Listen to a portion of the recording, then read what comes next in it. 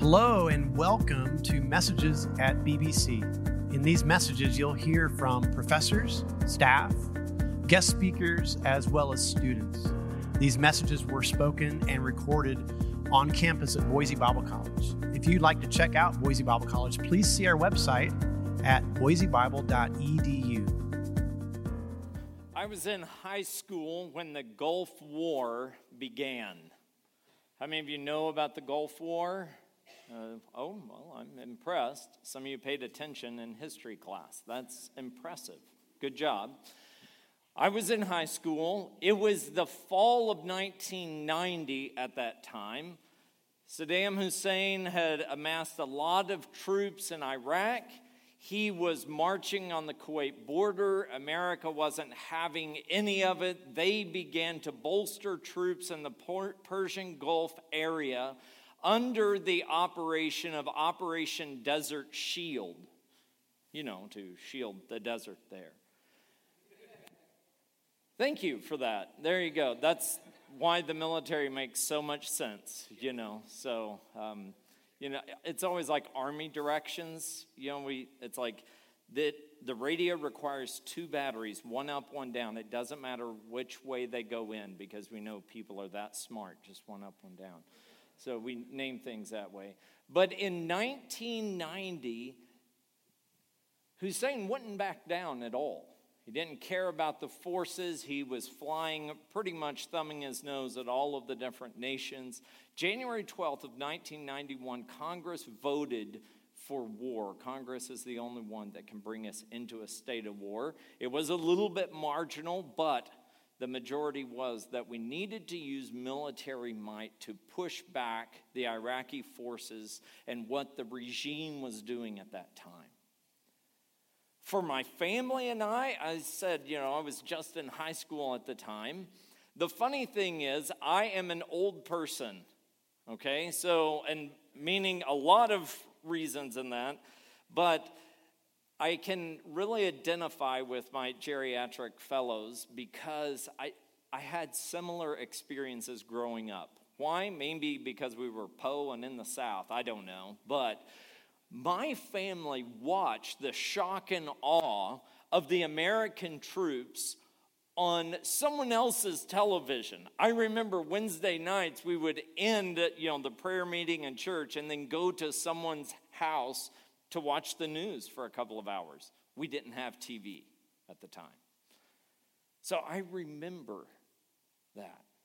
It was one of the first American wars that the Air Force was really highlighted at that time. This was one that the planes really flew a lot of missions. It was one where the newscasters were on the ground and the American people were really watching the war like a football game. Yeah, and we were there. It's like, man, let's go. We got to get in here. I think that was part of the reason because it still fueled me when my friends in high school were like, hey, let's join the military. And I was like, ain't got nothing better to do. Let's do it, But things really changed for me. It was late July at the time. It was basic training. It's Lackland Air Force Base, San Antonio, Texas. And it was multiple flights that got crammed into the base theater. Now, the theater, it can hold a few people, but it's kind of like the real theater downtown here, the Dollar Theater. It doesn't hold that much. The chairs aren't that cushy, and they just crammed people in there. It's late July, so the theater, not only was it cramped, but it smelled like BO. But then the reel began, and you know how it does in the film strips, all crackly, and the doot, doot, doot countdown. And all of a sudden, it was the moment, if you've ever played the difference in video games between third person and first person. How many of you know that difference? Or all of you grew up on first-person shooter? Okay? I grew up on Legend of Zelda, which was nothing more than you can see the, And then you get on these first-person shooters, and my son, he's all over the map, and I'm just like, wow. I don't even know what's happening. I don't even know who you are, where it's at. But we were in that theater crammed together, and all of a sudden the news memories that I had in third person became first person. They had footage from the actual cockpits. They had footage from the tank commanders. They had actual radio messages calling for fire and watching the tracer rounds. And all of a sudden, the whole base theater was in the middle of the war scene. The cool thing about the military that I haven't really found replicated is in that moment, we were together. Meaning, it wasn't just those people on the field, but those were our team, that we were part of something, that we were there. We were the next wave. We were the next generation. There was something so inspiring and so just basic instinct that connected us. It's that spirit of camaraderie, but patriotism, maybe defiance in some ways, of pride. It was a spirit of inspiration that I've never felt. Today, what I would like for us is I want to, in some ways, connect us with a spirit. The church, in many ways, comes to, can I be as crass to say that we come to just a boring literature lecture once a week? I'm afraid sometimes that as we come together as a congregation, we don't leave with that same inspiring camaraderie, of fight, of vigor that I left that base theater with. I don't see many of our people fueled up and ready to go when they leave church service as much as it was like, well, point 3 was really good, but I think his word study was just a little bit off. Boy, I guarantee you, I didn't leave that base theater and been like, well, I think he should have called for fire about 2 or 3 clicks to the left. If I was there, oh my gosh. I was just like, let's get them. I don't care. They're going down, And I don't see that in our churches. And maybe that is our fault. Because I do think that's what Paul wanted for the people as well. And so for us, we have a rich heritage, not only in God, but even more at BBC. So today, we're going to look a little bit in Scripture, but we're also going to look, you know that I like readings from different things. And I'm going to surprise you all today because I will not be reading from the student handbook. No. This is not a cause for celebration, okay? Not at all. It was a hard decision to make, and you guys scoff at it like it's nothing. I decided to introduce you to a new book, but we'll get to that in a moment. We'll hold you in anticipation. What I want to do is I want to bring you to Ephesians a little bit right after what President Voorhees spoke about on Tuesday. Because I thought he gave us such a great charge to begin with that I wanted to follow up, because I believe that Paul, this is the inspiration part. He lays forward some facts of identity and where we're at as a church and a people that President Voorhees laid for us. But today, he wants to tell us about some inspiration. He wants to connect us to something big. And he says this is Ephesians 1, beginning in 15. And I'll just let you know that probably in all of this stuff, I took research in writing or grammar or whatever the flip it was called at Ozark from Jacquina Stark. She taught me how to diagram sentences. And then anytime you can diagram sentences, if you want just a super complex, advanced level of diagramming sentences, then she would throw in some verse like this from Ephesians where You have no clue by the time you get through this phrase and participle and phrase and phrase and phrase and phrase to what Paul was originally saying, bless his heart, okay? I think sometimes he gets so caught up in how awesome God is that he rambles on phrase and phrase and phrase and phrase. I hope you're that excited about God. So just going into this, no, it's a diagramming nightmare, but it's awesome inspirationally. For this reason, ever since I heard about your faith in the Lord Jesus and your love for all the saints, I've not stopped giving thanks for you, remembering you in my prayers. I keep asking that the God of our Lord Jesus Christ, the glorious Father, okay, so this is his request to God, that he may give you universal, the church in general, the spirit of wisdom and revelation. This is really the whole crux of what he wants to tell the church, and it takes him a heck of a long time to get there. But he says, may God give you the spirit of wisdom and revelation. What is wisdom?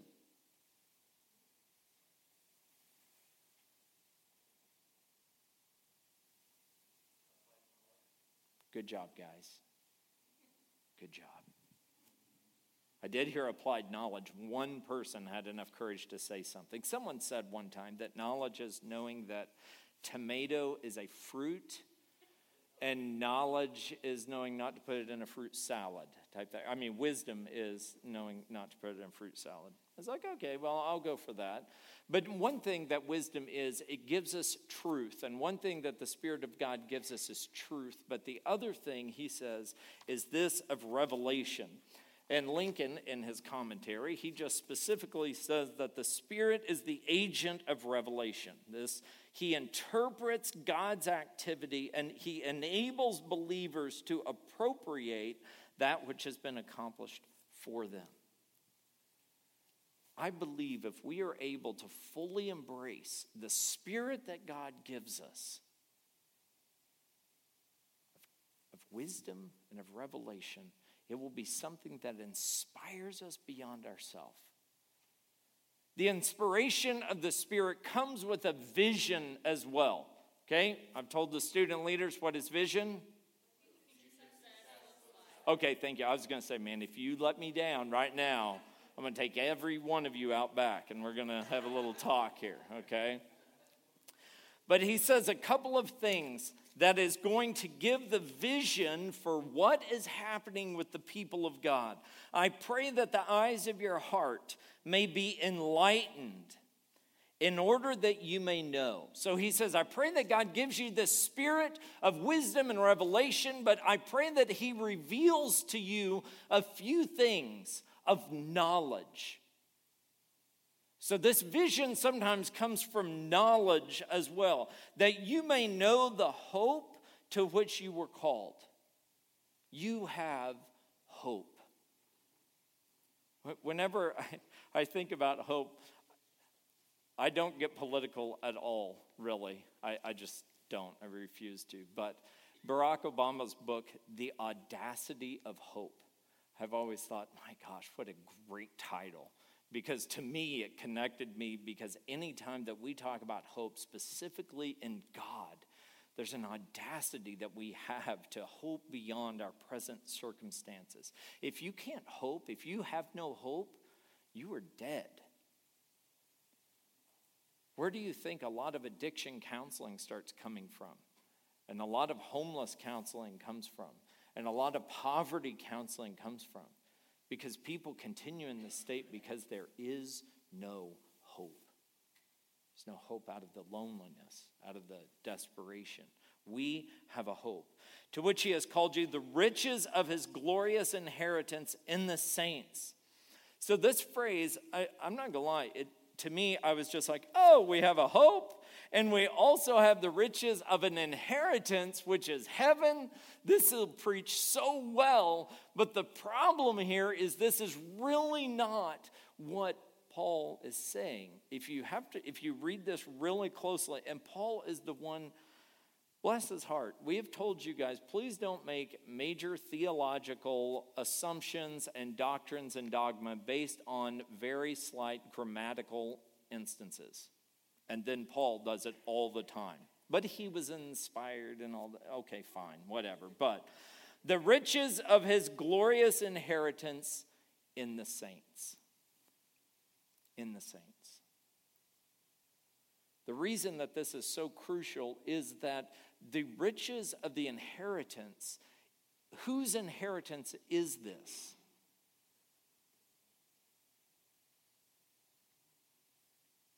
I hear like saints, okay? That's what I thought. But it's the richness of his glorious inheritance in the saints. This is God's inheritance. Okay? That's why it stumped me, because I was like, our inheritance as saints, well, our inheritance is Jesus, heaven, all this stuff. But no, this is a phraseology, and Paul is using it because it specifically pulls back in all this Old Testament chosen language. You are the inheritance of God. You are a chosen people. Okay? So for us, when we have the spirit of wisdom and of revelation, one of the things that is revealed to us in this knowledge is that we have a hope and that we are chosen. We're chosen. Why? Why are we the chosen people? Why were the Hebrews chosen? Why was it the Israel race? Why were they chosen? I don't know either. We don't know. It's just that God did, and that's part of it. It wasn't of our own doing. This was God's choice. He goes on later saying that it's grace that we've been saved. It's through faith. It's not a work that we produce, but it's a work of God himself. His choosing is of his own doing, not of ours, which is always really comforting. And his incomparably great power for us who believe. The power is like the working of his mighty strength, which he exerted in Christ, which he raised from the dead and seated him at the right hand in the heavenly realms, far above all rule and authority, power, dominion, every title that can be given, not only in the present age, but also in the one to come. I told you it just keeps going on. We have the power of the cross within us. The power of the cross. The spirit of wisdom and of revelation, it brings to us a knowledge of hope, of chosenness, of power. If that don't get you jazzed up and inspired, I'm not sure what will. I always reflect on the passage. Specifically, Jesus says it to the people when John the Baptist, he says, John the Baptist has been among you, but yet there's even one greater, and you're like a people that, we play a song and you don't dance, and we play the dirge and nothing happens, and what does it take to move you, to excite you, to inspire you? Maybe we have been so numbed by all of the things that inspire awe that maybe even the inspiration of the Holy Spirit doesn't bring us that which it should. So let me take us back. One thing I want to do is what I did in the Base Theater. They connected us with those that went before us. And this morning, I'm going to read a few things for us from the 50th anniversary celebration booklet at BBC. Often and affectionately referred to as the Gold Book, because it's the 50th anniversary and it's a gold anniversary. Mainly because some of us don't know the great legacy with which we walked in the door with. This is one in the beginning by Andy Cameron. He said, in the winter of 1944-45, when the inversion of wood smoke and fog lay over Boise, 2 young students from San Jose Bible College came to town to hold a revival at the First Church of Christ. What were you doing in 44 and 45? I wasn't even a gleam in Daddy's eye. I understand that, all right? The church was meeting at 18th and Eastman, and Eldon Melton, a San Jose Bible College graduate, was the minister. So that's how they were called to Boise. This guy's a San Jose Bible College alum. These were still the war years, and although things were tight, these two young students, Orrin Hardenbrook and George Rusty Ingram, preached and sang their hearts out for the Lord. When the revival was over, Orrin noted that there were few New Testament churches in the Great Basin and suggested that there be a Bible college started in Boise to provide preachers and church planters for the area. By the time the meeting was over, Orrin had decided to organize a Bible college for the next year. One thing you can say about Orrin Hardenbrook, that boy had vision, okay? 2 months later, Orrin was in Seattle, Washington, holding a revival for my church, where I had been ministering since starting a small congregation in 1943. I was approached at that time about coming to Boise and becoming a professor at the college. After praying and mulling over this offer, I told Orrin I would accept the challenge. It was my understanding, listen to this, it was my understanding the college would not go into debt to pay a professor's salary, but we would come on faith and pray that the funds would be available. The business arrangement was to pay college expenses first, then divide the remaining support evenly among the teachers. This was the method followed, but it wasn't long after I came that I realized living on these meager finances was going to be a problem. The average wage the professors received during the 5 years I taught at BBC was, any guesses? $15 a week. For additional funds, we had to seek other employment at local churches, or in some cases, the wives had to work to support the family. Why would you come to a place where they say, guess what? You're going to get paid nothing. You're going to work long hours, and it's going to be great. Yeah, why would you do that? God's calling. This vision, this inspiration, this hope, the chosen, the power. It isn't just for you. These are a people that came to an area and said, wow, there's people here that don't know this. They need to know that. For you, I would ask you this. What is it that the Holy Spirit inspires you to do? What is it that the Holy Spirit wakes you up thinking about?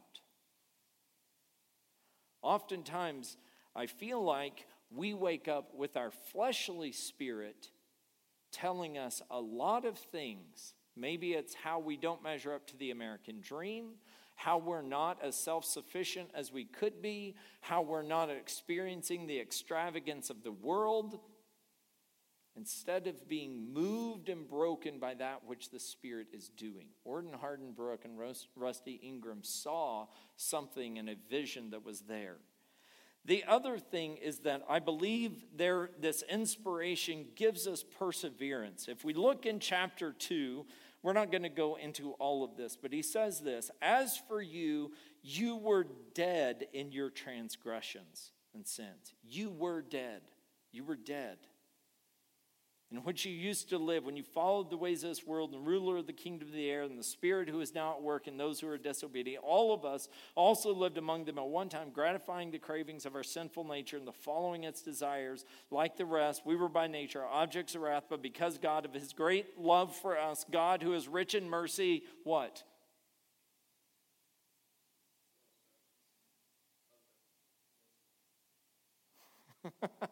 You know I'm reading right from the scripture here, right? You were dead, but God made you alive. You were dead, but you're alive. You were dead, but now you're alive. This spirit of wisdom and revelation should reveal to us a perseverance The ability, if you were dead and now you are alive, that doesn't come just because some magical moment, but because of the power of the cross and the power of the Spirit that is within you. It is the power that should allow you to persevere as well. So let me walk us through just a little bit. This comes from, I want to talk about perseverance. This comes from Kenny Beckman, and he served here for 60 years in the presidency and a professor and all of this. He said, the Bible College started that fall in 1949. That's when he came. So college started in 45. He came 4 years later with the usual shortfall in financial support. I was paid $40 a week. It's like twice the amount. Gosh. And he was living so high on the hog. Enrollment that fall was 22 students. Edith Granger was the cook and part-time teacher. Students lived in various homes in the area. And by this time, the kitchen and dining hall had been moved to the basement of the church. I had to laugh at Orrin's market skills, and salesmanship. When I talked to him about coming to BBC, he always talked about such and such hall or such and such dorm. I had the impression these were college dorms, etc. However, upon arriving in Boise, I learned these were simply rooms rented to students in various homes in the north side of town. Yeah, it's all about how you say it, right?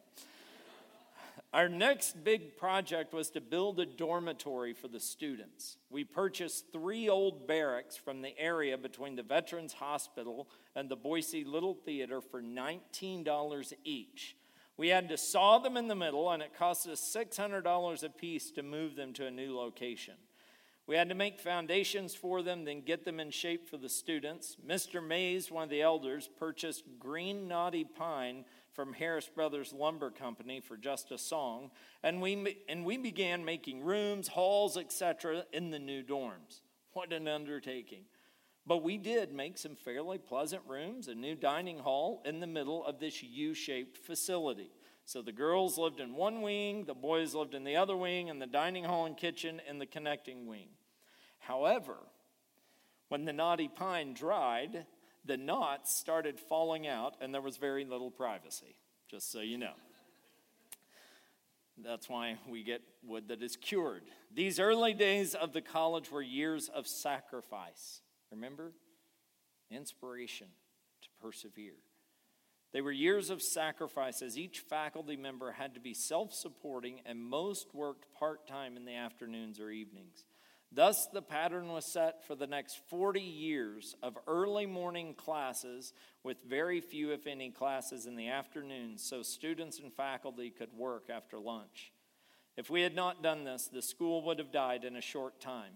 Some of our critics would have rejoiced if we had not survived, but we continued to hang on. Do you believe that some of our critics would love for BBC to shut down, for the church not to be glorified? The same is true for us, right? The May Preaching Conference was the highlight of each school year. What the heck is the May Preaching Conference? Hold on, don't we have one? Just want to let you know that Spring Conference goes back almost to the very beginning of BBC. When we have Spring Conference, it's not just some off-the-wall thing. It is a continuance of the legacy that BBC has in the Northwest. So the May Preaching Conference was a highlight of each school year, and to get ready, we took the little money that was available to buy paint and supplies. And on Monday of conference week, the entire student body, faculty, and congregation undertook to clean the entire building from top to bottom. The seats were theater-type seats that were screwed to the floor. All of these seats were unbolted, taken outside so we could move scaffolding in to get to the ceilings and the walls. It took 3 tiers of scaffolding to reach the ceiling.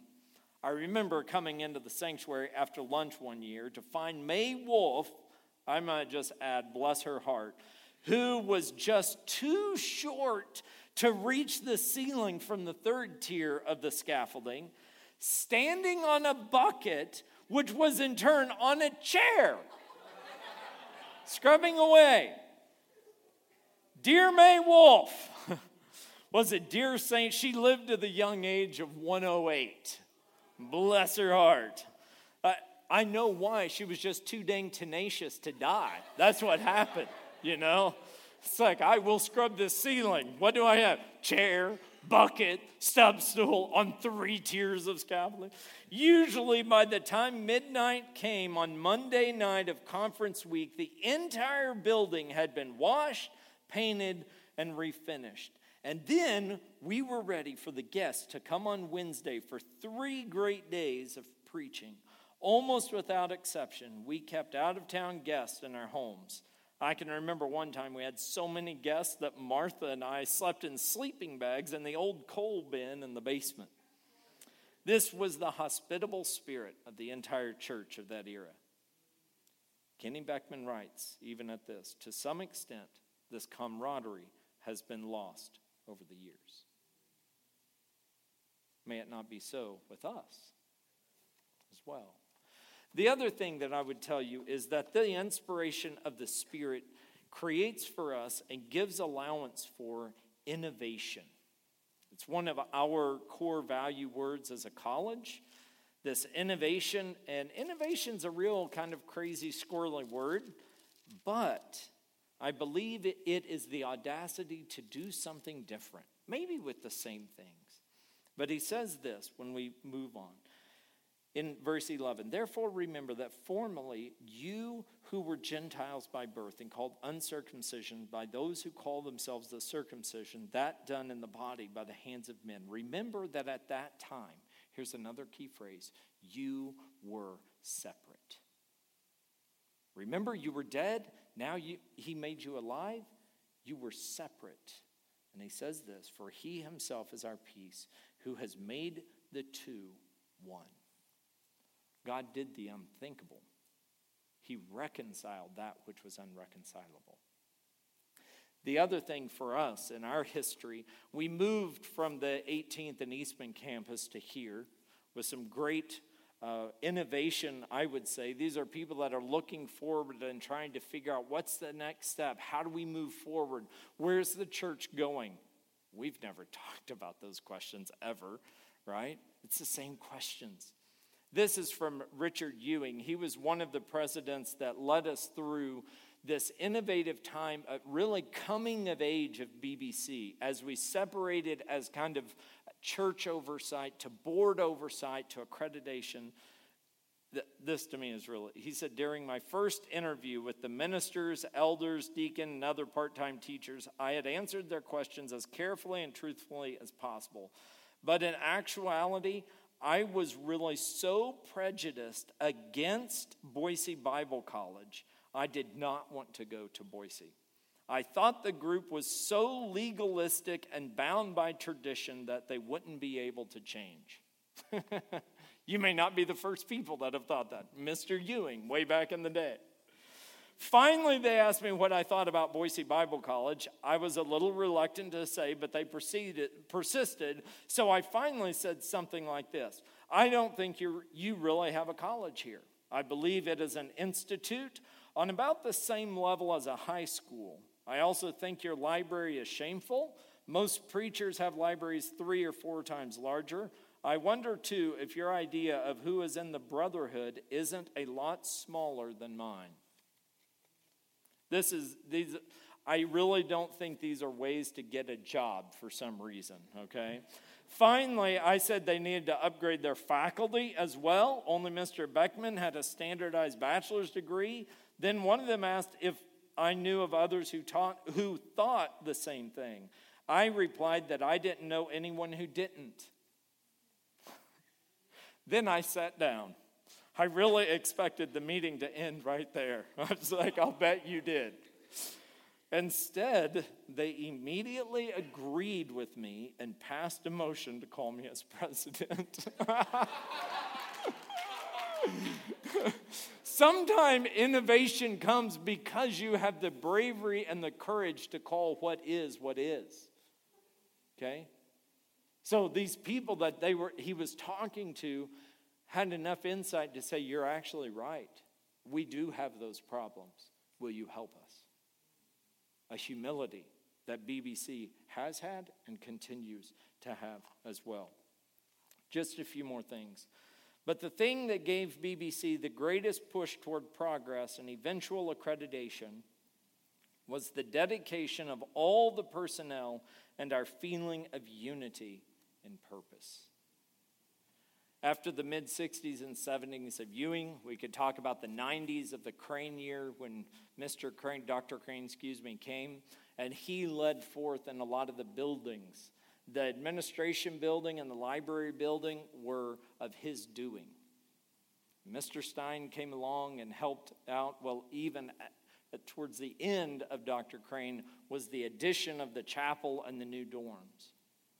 Mr. Stein came and helped foster some relationships and get us out of debt and began to build this building.